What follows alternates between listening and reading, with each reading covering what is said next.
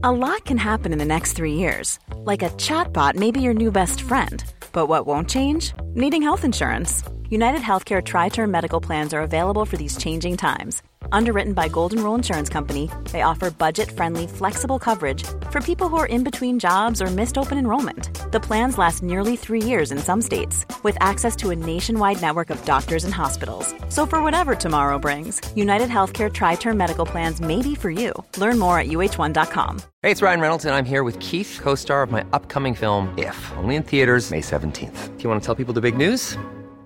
All right, I'll do it. Sign up now and you'll get unlimited for $15 a month and 6 months of Paramount Plus Essential Plan on us. MintMobile.com/switch. Upfront payment of $45 equivalent to $15 per month. Unlimited over 40 gigabytes per month. Face lower speeds. Videos at 480p. Active Mint customers by 531.24 get 6 months of Paramount Plus Essential Plan. Auto renews after 6 months. Offer ends May 31st, 2024. Separate Paramount Plus registration required. Terms and conditions apply if rated PG.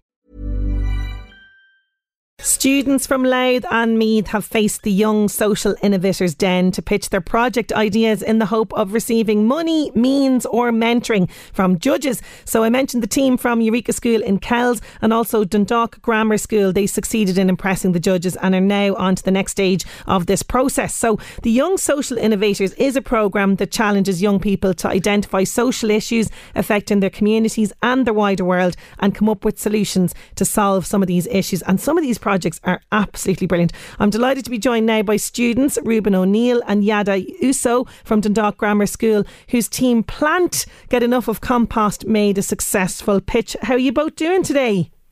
Good. Very good, thank you. I love the name of this, by the way, Plant Get Enough of Compost. Absolutely brilliant. I'm going to start with Ruben first of all. Ruben, congratulations on doing so well in the Young Social Innovators Den. That must have been so nerve-wracking. Tell me what it was like entering the den. Well, first, thank you very much, Sinead, for having me on the show today. Yeah, it was a mad experience. We had our pitch ready, but we were told the image of the Dragon's Den, and it really was. Unfortunately, we weren't able to go up and do it in person, so we had to do it over a Zoom call. But we got to see all these top business people from Virgin Media and Unilever, and even from the likes of Tusla, and we thought it was a really good experience. And I'd certainly, in future, I'd love to do public speaking and pitching. It was great. Oh, fantastic. So you've got a bit of a taste for this. That's brilliant. And this is what part of this is all about as well. But tell me, why did you decide to get involved in Young Social Innovators? I mean, it's a fantastic programme. I can see some of the appeal, but there's a lot of work involved. Well, because of COVID, the school's groundskeepers have had to put a lot of they've had to put all their efforts into maintaining the COVID sanitising stations and isolation stations across the school. So we felt that the waste management throughout the school had really deteriorated. So we thought we should look into this. And when we did look into it, we found the school was spending a large sum of money in the thousands. So we thought we could not only cut into this money, but we could also try and save money and then even make a profit and then reinvest into our project to kind of make it self-sufficient and keep it going for years and future years. Okay, so that's, I'd say, a lot of the principal and the teacher's ears pricking up there with the prospect of saving money. So tell me, how does this all work? It's called Plant Get Enough of Compost. So how does it work exactly? So basically, our plan was, with our investment, we were going to buy small individual compost bins for each classroom. And also we were going to buy 4 larger compost bins for our designated area we were given by the school. And we found that the school had it had lots of hot compost and normal recyclable food that could be composted. And it was around 8 bags of waste a week. Wow. That was being just thrown away for rubbish and being recycled with everything else. So we thought we'd target this. And the end goal was we were going to buy a large industrial composter, but that's a few years down the line. We'll have to start saving up money because it's quite expensive. But we found that we did talks and presentations to each form class throughout the school, and we tried to get them on board, and every year we got positive feedback and good reviews from them, and they were all on board with this. So unfortunately, when we were about to get like the bins in, unfortunately lockdown happened and it was out of our control, so we were not able to carry through with that. But hopefully if we get back, we can push through with it and get started. It's an ambitious project. I want to bring in Yada here. Yada, tell me first of all, how many people are on the team altogether? We have 7 people on the team. Okay, 7. And this, so as Ruben was explaining there, this is all around compost, and I'm actually kind of surprised that the classmates were on board with this, because I thought the idea of this might be making people feel a little bit grossed out by it. But you've gotten good feedback. Were you surprised by that? Yes, I was surprised by the reception that was given, because as our age, teenagers, we're not into recycling and composting, so I was very surprised by that. So we had a lot of people join into the Green Schools Committee, which was a high than it was before, the week before. So I say we succeeded in that department. Absolutely. So you've obviously got the knack for the pitching and getting people on board with this. But tell me about last week, because you were pitching for the Dragons, or for the judges. You were successful. What exactly were you looking for from them? We were looking for them to invest into our compost machine that we want to bring in.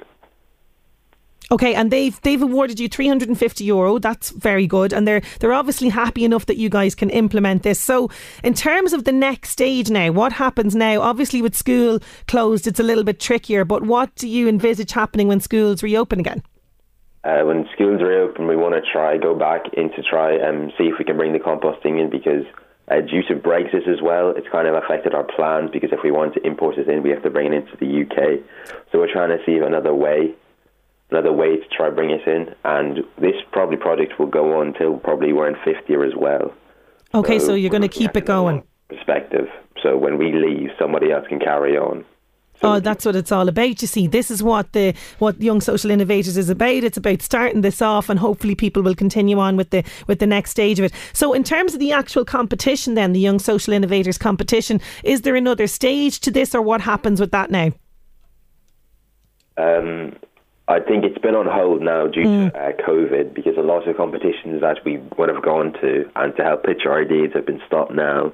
So I think it's more now just building on our actual project as our group individually, and then I think then we're going to start to go to the events for the actual programme. Oh, and fingers crossed that will go ahead in some format for you. So are you at home now making people, recycle properly and use the proper bins and everything else?